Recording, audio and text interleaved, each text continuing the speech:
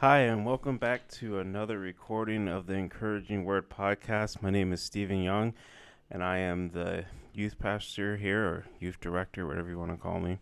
And I'm with Paul. And what's your title here at the church? Well, it's whatever you want to call me.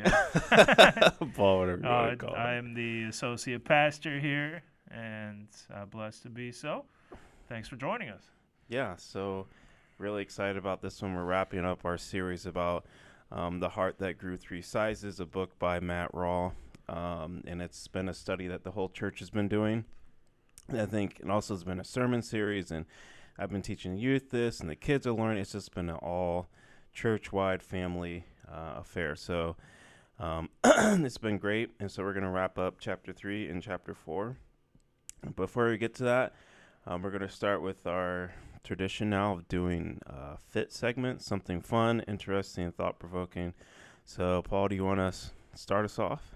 Yeah, I can start us off. I feel like I'm reaching more and more trying to come up with these things. So my life, Your life's in so general, boring, yeah. must not be fun, interesting, or thought-provoking in any way. But I thought maybe I'd bring people into the background of my life and trying to defy the aging process and stay a little bit more fit. Actually, see what I did there? Yeah, Trying I to see stay that. fit. Yeah. So I've never been somebody who exercises as much as I should, or even all that much, and very streaky when I do. You Do streak when you exercise? so. Yes, streak. Streak.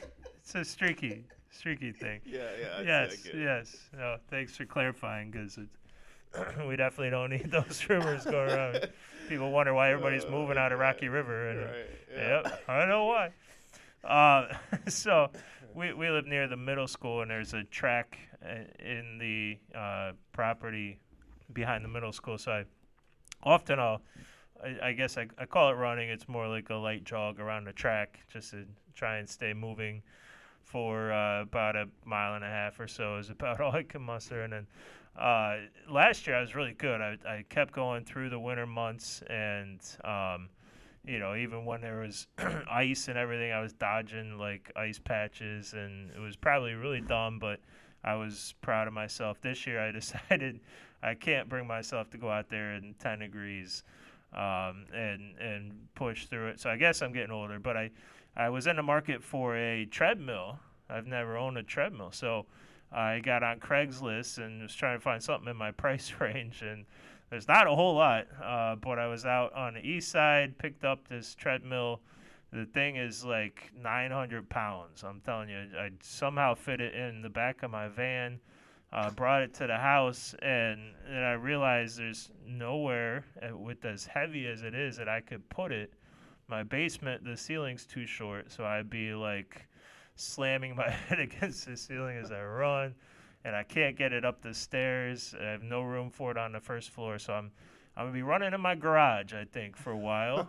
And according to Google and all its wisdom, you shouldn't keep a treadmill in the garage. But since it was a used Craigslist purchased, if it doesn't survive very long, then I guess so be it. So that's you gotta figure out how to make these things work as you get older to stay fit.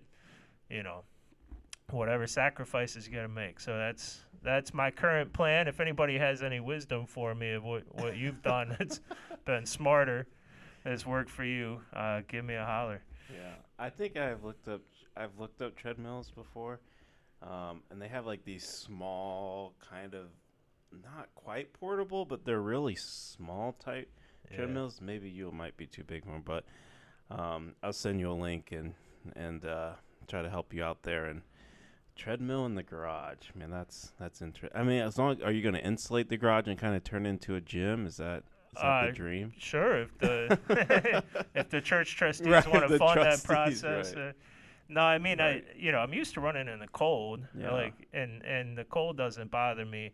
I just want to be dodging ice patches, and I don't Right. want like 30-mile-an-hour winds blowing in my face. I Right. think the garage is going to be mighty comfortable Yeah. compared to what I'm used to. Yeah, But we'll maybe see. we'll get a report together and kind of get to the trustees and see if they can get you a gym. 'cause, Yeah, right. your sermons would improve with you with it having a gym. Yes. So like, Yeah. we should talk them into that. All you got to do is somehow justify that it's good for the church. And yes, Exactly. we'll have plenty of support. Exactly. All right. My fit segment is so I play video games. For those who don't know, I don't know, maybe 2 hours a day usually when the family is all asleep. But it's a game I've been playing that also Paul also plays. So he and his daughter and her friend and well, I've kind of played it before, but they've recommended it and they've been playing the game called Stardew Valley. And I've been playing on the Nintendo system. It's called the Switch, for those who don't know what it is. But Stardew Valley, it's kind of the best way I can describe it because my wife asked what game it was. Guess I was playing it so much she wanted to know what I was doing. It's the best way to describe it. It's kind of like a Farmville. Would you think you describe it that way? My wife was hooked on Farmville for a while. I never played it, but Yeah. from what I saw, yeah. Yeah, it's kind of like a Farmville, but it's probably more involved, and there's not all the microtransactions of paying money to. So you could do everything without paying extra money, just pay for the game. But it's just a fun game of. You have I think the story is the typical story. You're in the city and you don't like the city anymore. You want to move out to your grandpa's, I think, cottage and run his farm. And it's in this small little quaint village. And it's like an 8-bit game, if that makes sense to anyone. It's not these high graphics or anything. It's kind of like graphics that call back more to the original Nintendo games, like I guess. Nintendo era, Yeah. Original Nintendo. But there's just so much to do. There's farming, there's your animals, there's mining, there's fishing, there's all the townspeople. You build a relationship with them, and then you can get married and have kids, and so you can have this whole life inside this little video game. But it is just like how Farmville was back in the day. It can be super addicting because you're always there's just one more thing to do. You're always looking to the next day. You're always harvesting. There's always just so many multiple things to do in the game, and it's fun. The music's good. The sounds are great. It's a memorable experience. So, yeah, I've been enjoying that a lot, and so it's been a lot of fun. And I'm also looking forward to like I said, I play video games, so I kind of scour and look out forecasts to see what's coming out. And next year should be a fun year for video games. So, I don't think we have many video game listeners, but I might. That might change. My fit segment might be another video game in a couple months. So, yeah, but it's been a really fun experience. So. And what Steven shared with me off air is that his specialty in Stardew Valley is mayonnaise. He's going to become the worldwide leader in mayonnaise sales because it's the most lucrative and most efficient thing to make and sell. Right. So it's in the game mayonnaise you make a lot of money. So Steven the mayonnaise. We're trying to build industry here. What's the big mayonnaise? Cool Whip. Who makes Cool Whip? Cool Whip and I'm trying to think of it.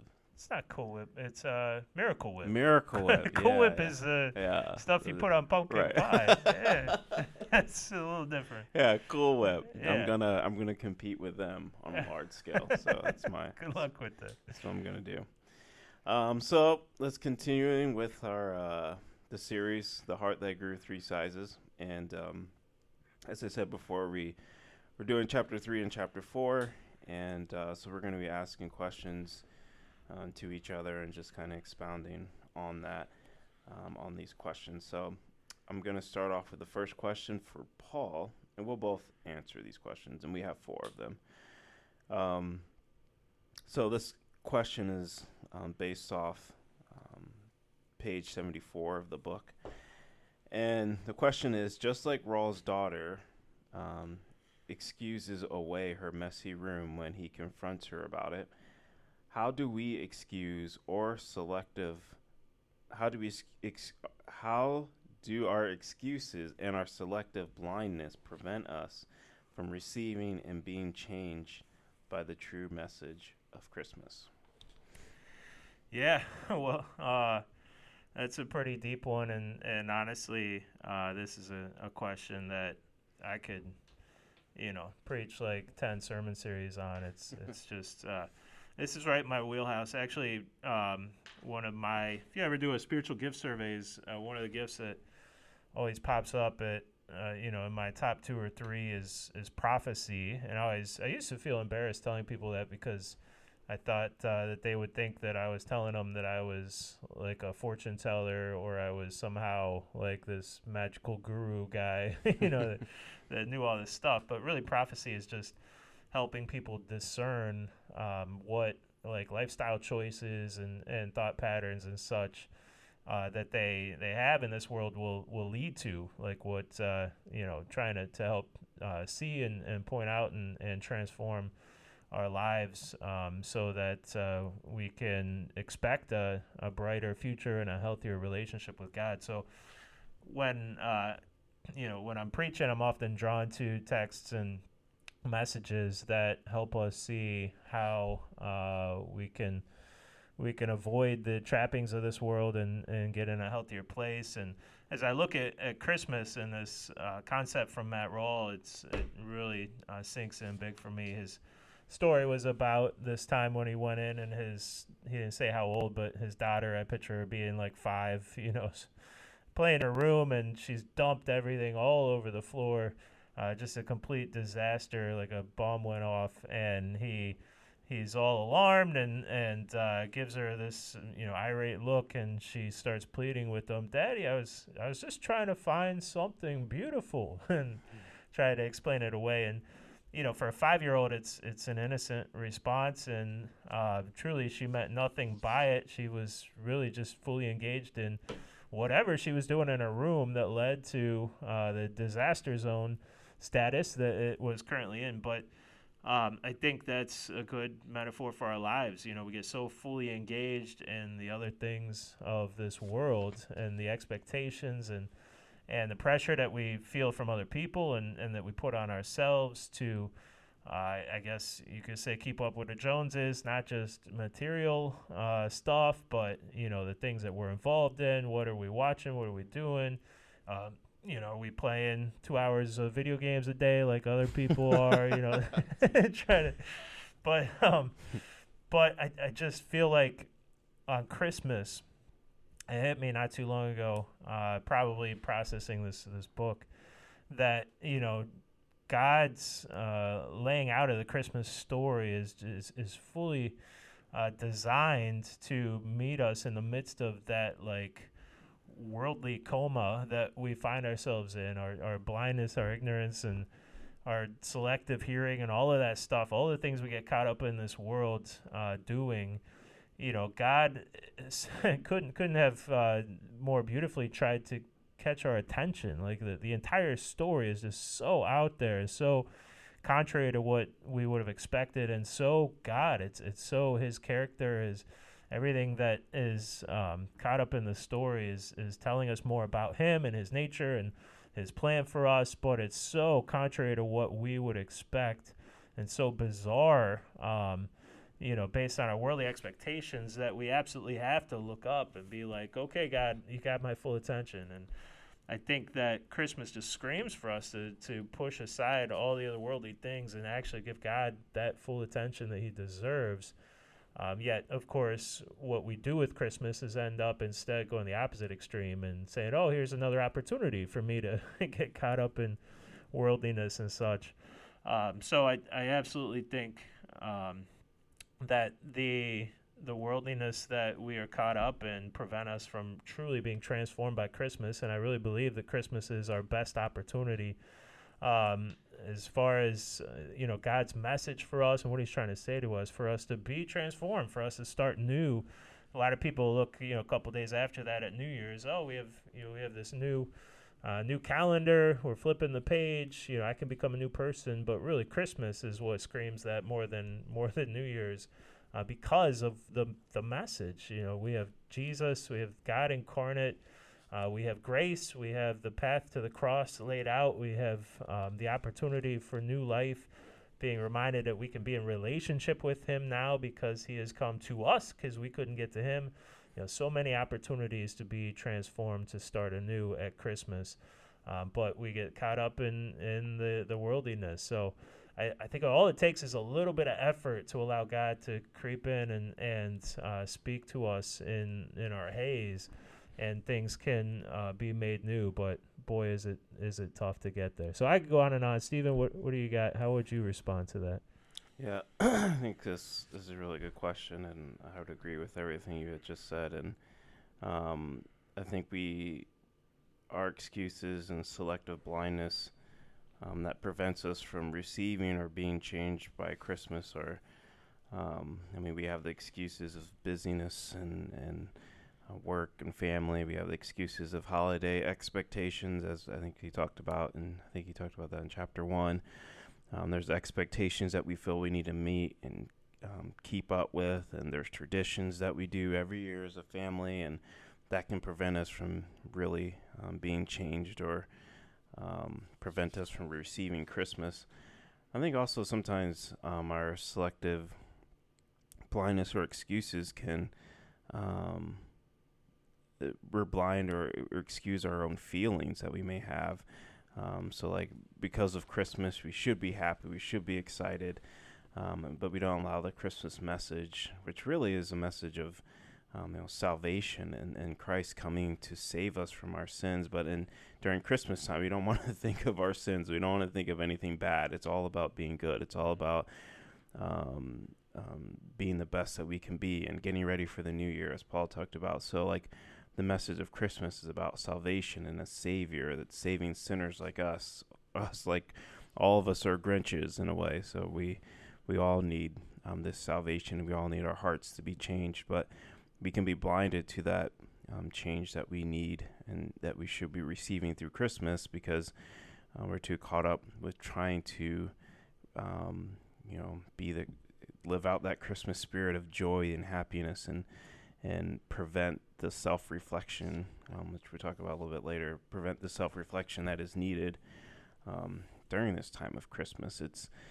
I think Christmas is certainly exciting and gift-giving time and joy, but it also should be probably a little more humbled and self-reflective time, a time of more deep thought and examination. So, because the reason Christ came is because there's sin in the world. He didn't come just so that we can have presents. He didn't come to say, hey, I'm going to create a holiday that's great for marketing. And, he came because he's like, wow, this world is in desperate need of help. So the only way it's going to help, the only way this world is going to be saved is if I come, to die on a cross. Like, he knew from the beginning that this was the beginning of the end, that he was working towards his own death. So there is a sense during Christmas where we need to be, aware of ourselves and what we're doing, and not allowing the holiday to blind us to the message of Christmas. So yeah, I think that's what I'll say. Good stuff. Yeah. So we will continue with a question that really picks up where that one left off. Right. And this is still from chapter 3 of the text.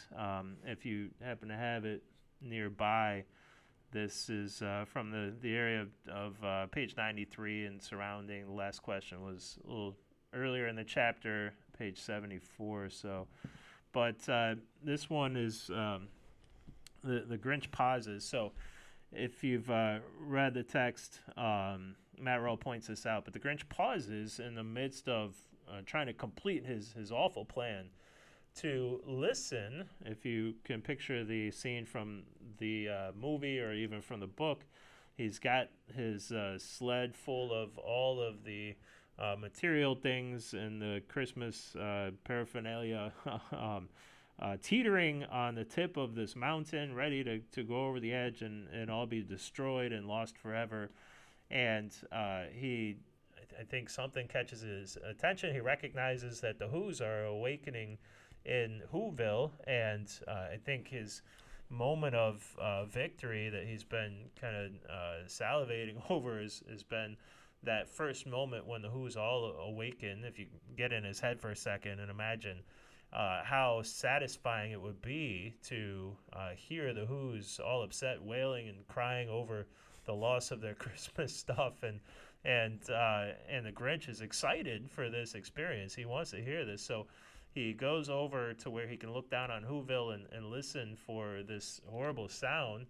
Actually, sadly, maybe reminds me of the morning of the mothers and fathers in Bethlehem when Herod, ordered the murder of all of the children when he was trying to get rid of the Christ child, and maybe the Grinch is expecting this same response from the Who's when their Christmas is ruined, and he leans in, and of course we all know the story. He hears them singing and still celebrating even without all their stuff. But he has this moment where he pauses, and of course he intends in this moment to just reaffirm his evilness and hear this awful sound. But the pause, this simple pause from what he's in the midst of doing, allows this opportunity for the Spirit, and I use the word Spirit, even though the text does not. The Grinch story obviously doesn't portray that, but the Holy Spirit to speak into his heart and speak like this new message and break through in a powerful way. So using this as an example, the question is, how can we in our lives create moments like that where, maybe we're not in the midst of an evil scheme, but maybe we are kind of blinded to reality. Maybe we're stuck in a rut of worldliness. Maybe we lost sight of God. How can we pause in the midst of our routine and allow the Spirit to speak to us in our hearts and have those similar breakthroughs that the Grinch experienced? And Steve, I think you get to go first on this one since I took the last one. Right.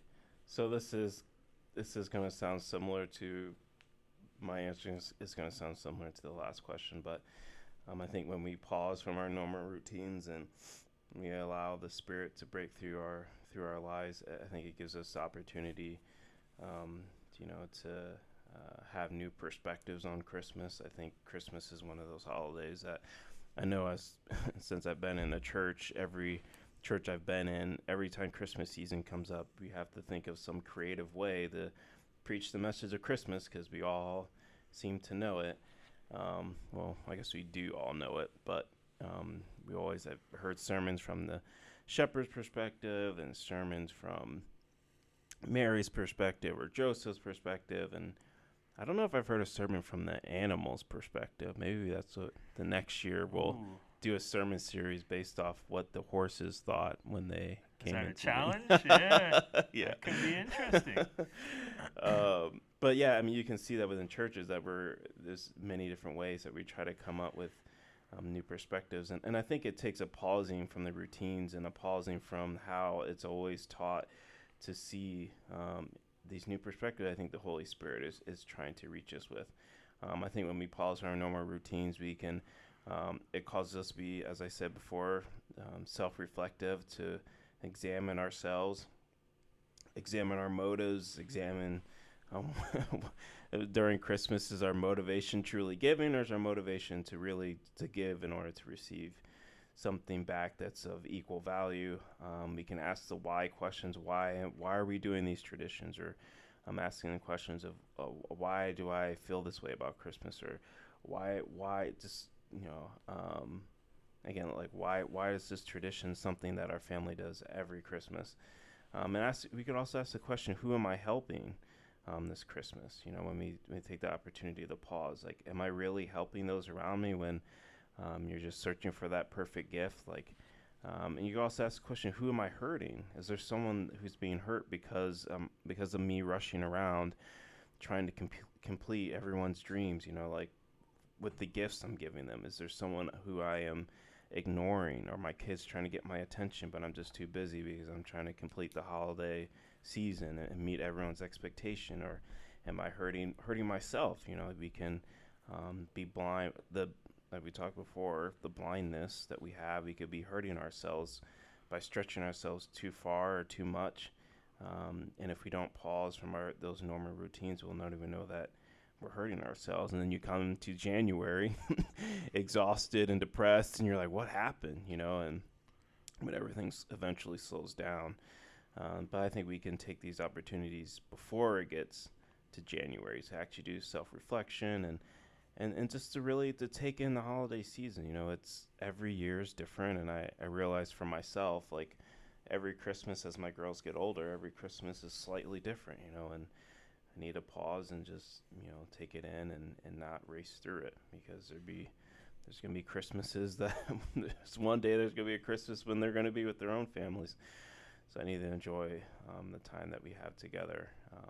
Yeah, I think all those things um, can happen when we pause from our normal routines. How would you answer that? Yeah, I think I'm going to say much the same thing, maybe with different words. But when you talk about reflection, it's, and maybe I'm overly cynical here, but I have this sense that people just in general don't reflect nearly as much as they used to.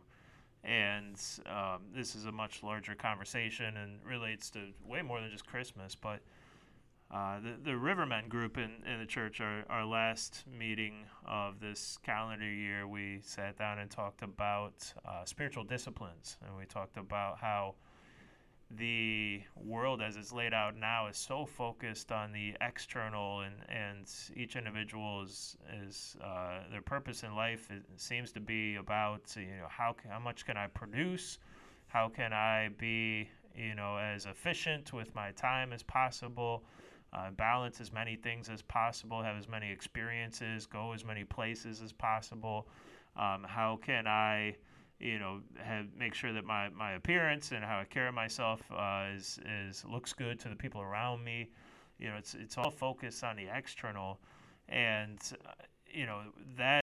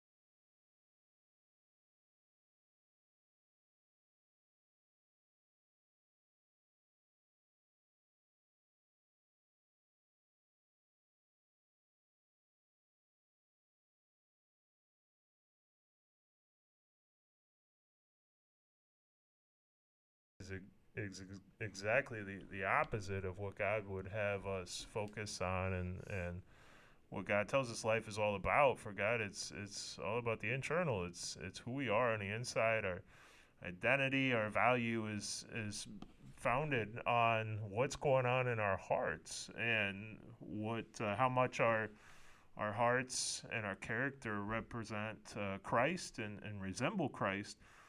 And I think we just don't get this. Like, we get it in our minds, but it doesn't translate to our lifestyle.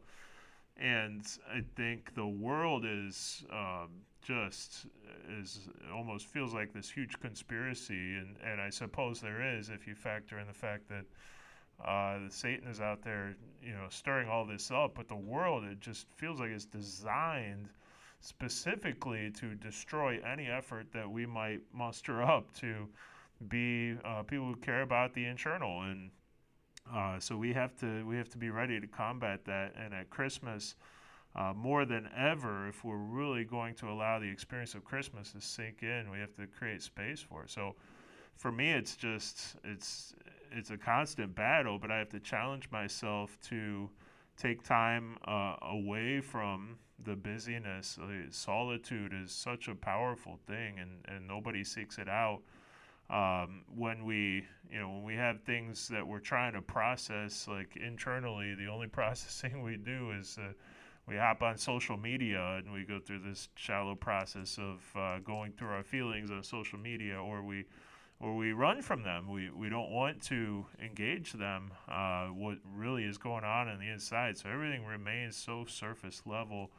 And I think Christmas, we have this beautiful opportunity with everything going on around us. There's chances everywhere to stop and take it in, and to allow it to sink in deep within us, and to transform us, and to spark this change that can carry into the following year, and really begin some new habits and opportunities to do things differently and be a totally different person.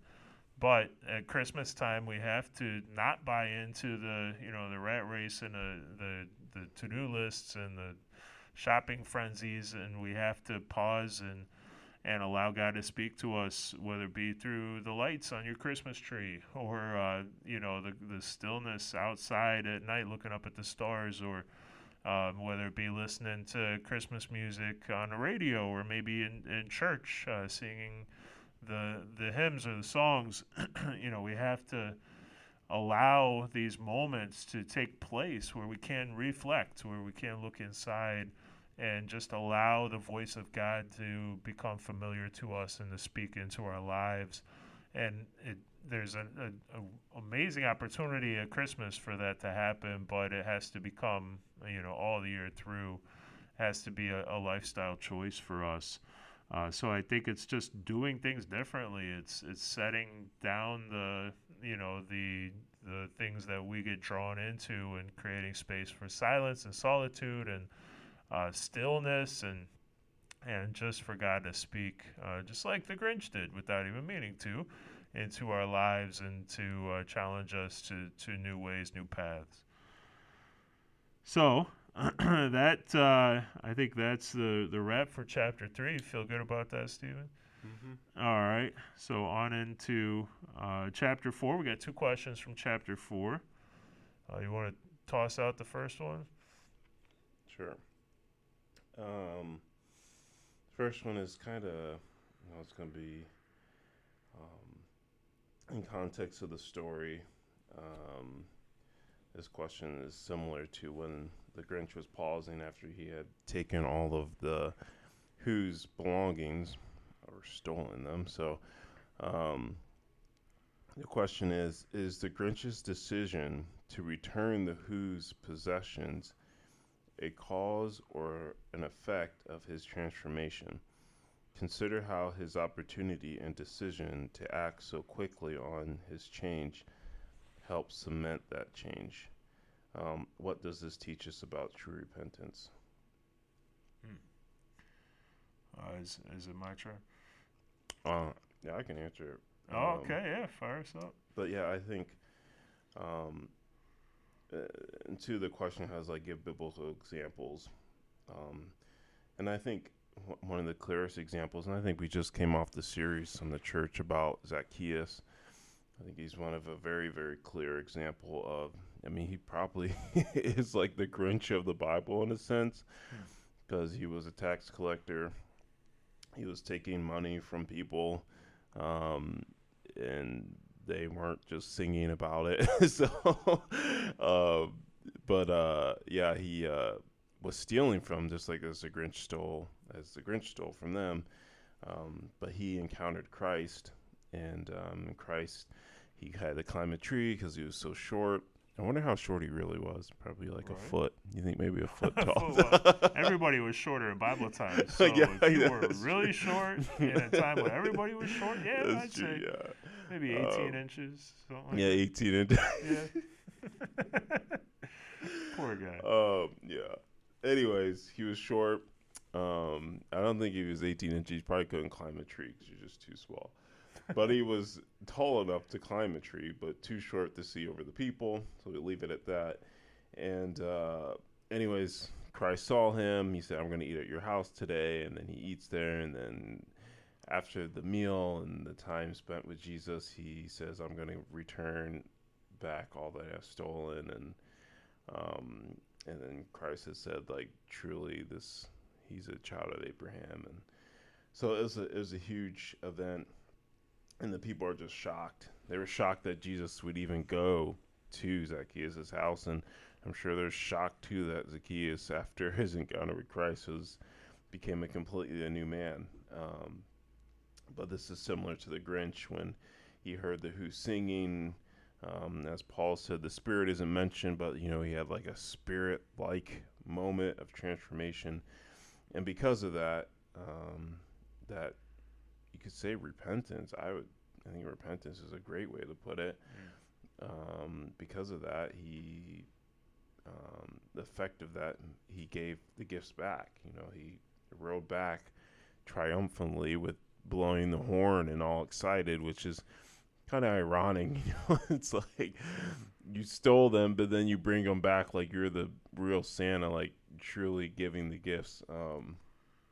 But it's a great story, a great feel-good story. Even if you weren't a Christian, you don't need to be a Christian to see this message and see the transformation that is happening. But I think it's a very Christian story. I can't think of a better understanding of the Grinch other than understanding it through the lens of Christianity, through the lens of repentance and transformation.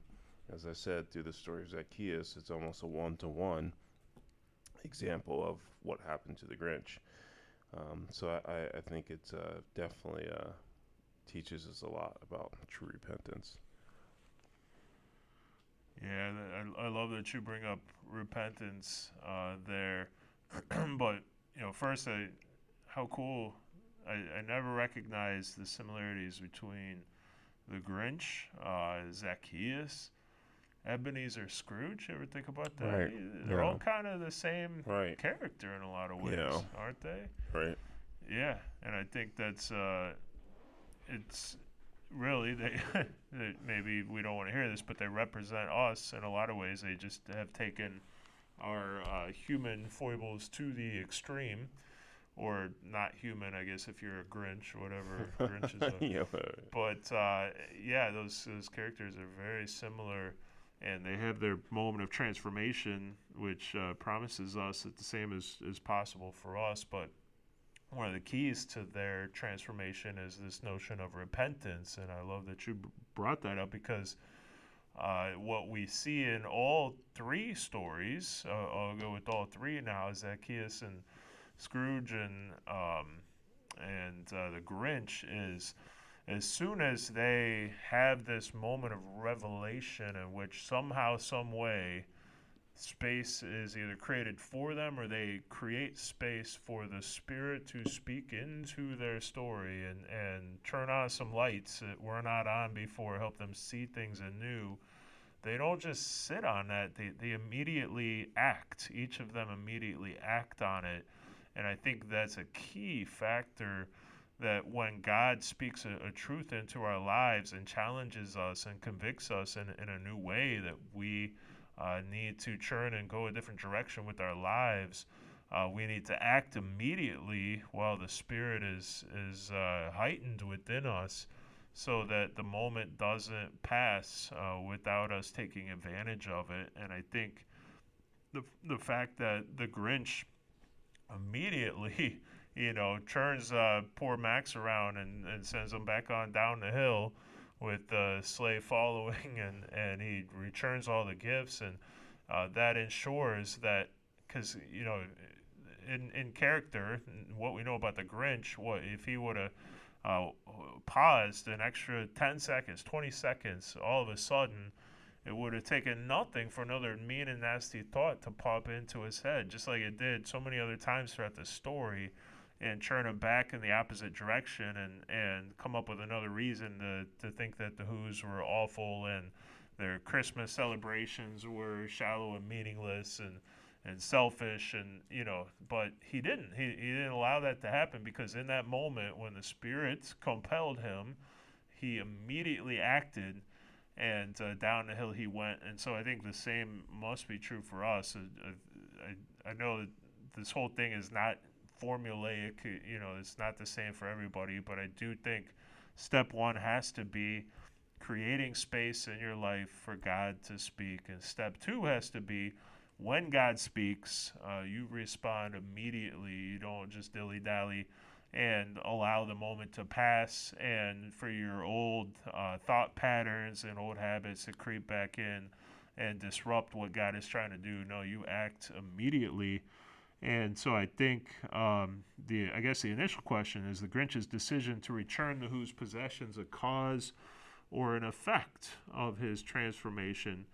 I think the answer is yes. It's a cause and an effect, and I think it's a circular thing. It's an ongoing thing. It's our God speaking into our lives and us creating space to hear that message does cause us to act, but then as soon as we act, it cements that change, and it begins the process for the next thought and the next action to spur off of that one and take us the next step even further into the person that God calls us to be. So it's very biblical. What's going on here with the Grinch is very biblical, and I don't even know if Dr. Seuss knew that, but thank you nonetheless for for setting us up for this. So our last question, also from chapter 4, a few pages down to page 118 or so, is why did Dr. Seuss end the story? If you can picture the closing scene of The Grinch Who Stole Christmas, the story ends with a shared meal. If you can picture, the Grinch is sitting down at the table with all of the Who's of Whoville, and the Grinch is at the head of the table, and he's carving the roast beast. So why did Dr. Seuss choose to end the story this way?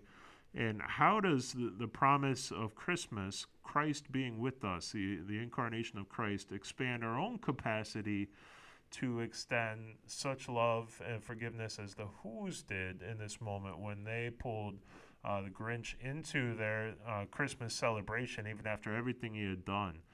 So why did the story end like this, and how does this speak to us about the pattern of our Christian journey and how we can show love to others?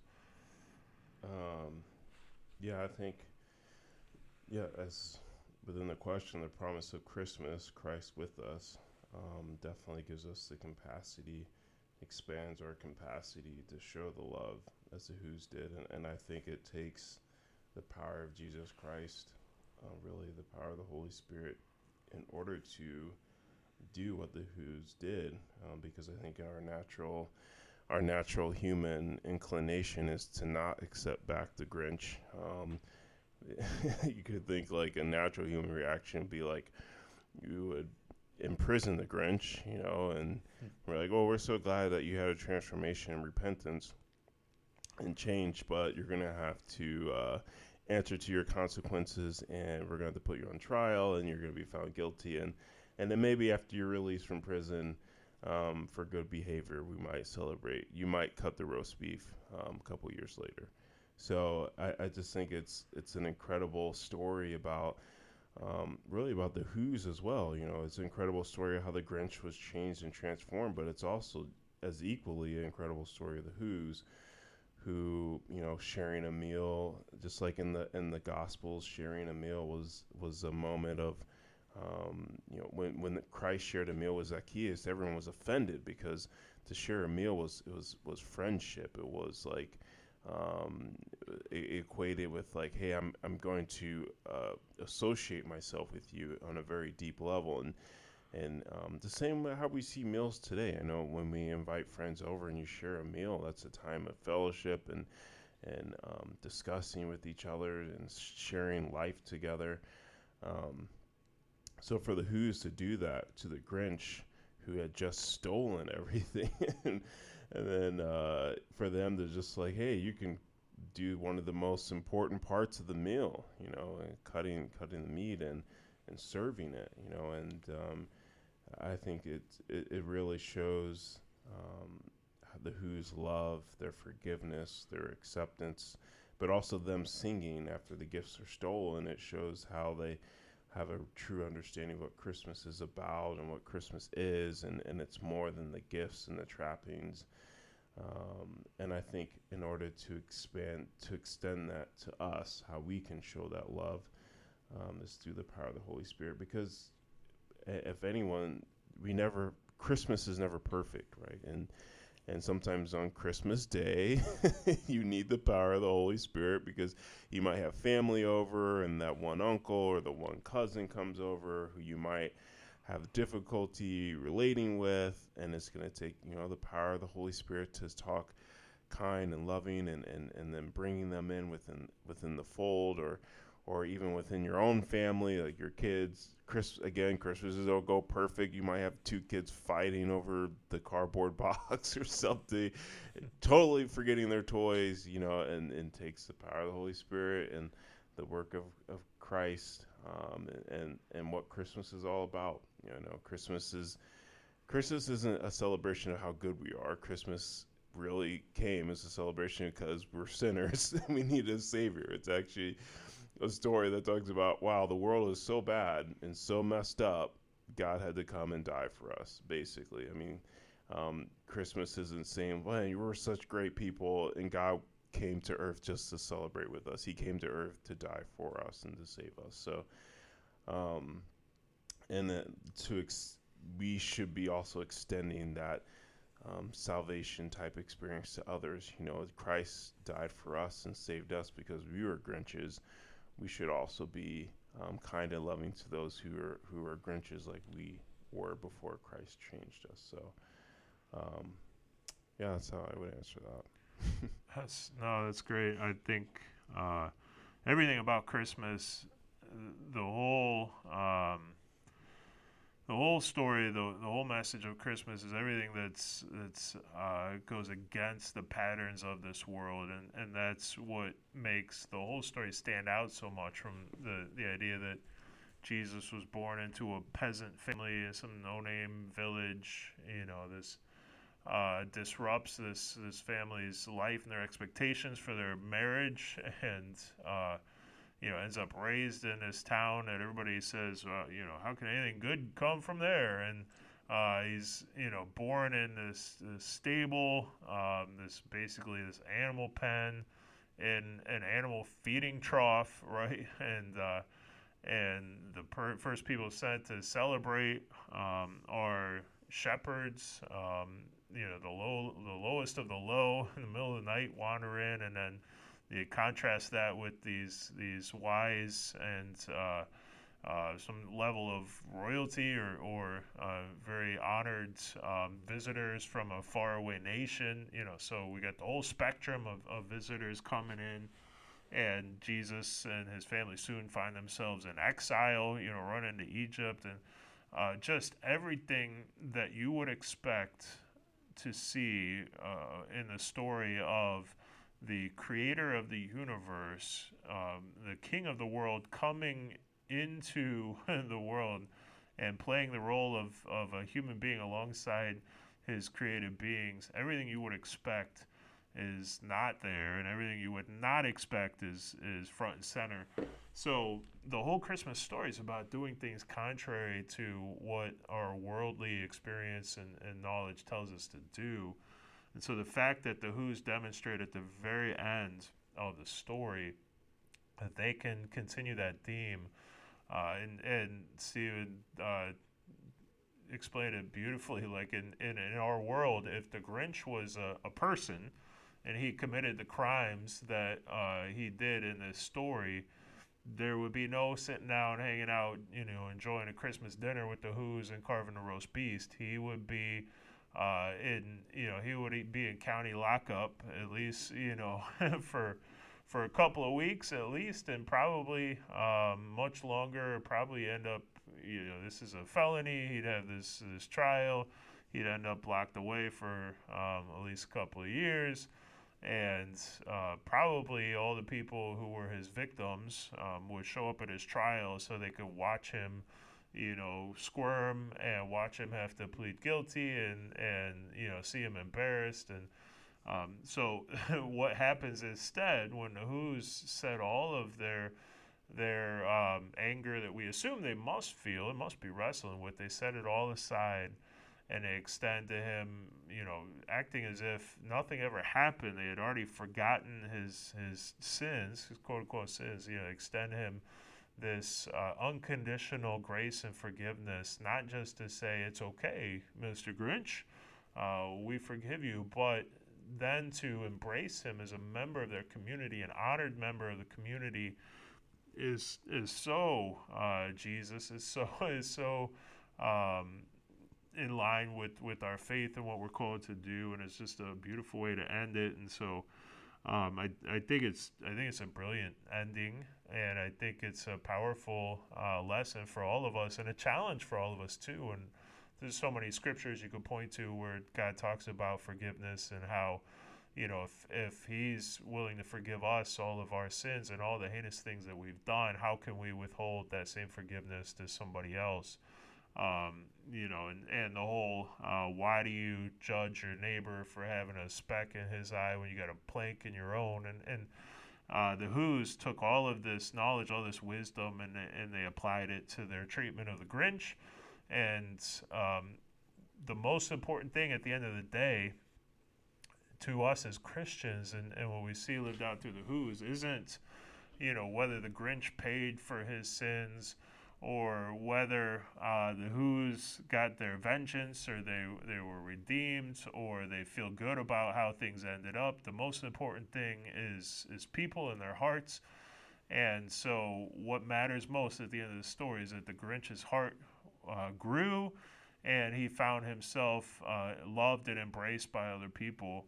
And in order for that to happen, forgiveness had to be extended, and it was. And so the formula for the Grinch's complete transformation is followed, and we get this beautiful ending. So the question is, in our lives, will we live and conduct ourselves in the same manner so that we can see beautiful things such as this play out in our own lives?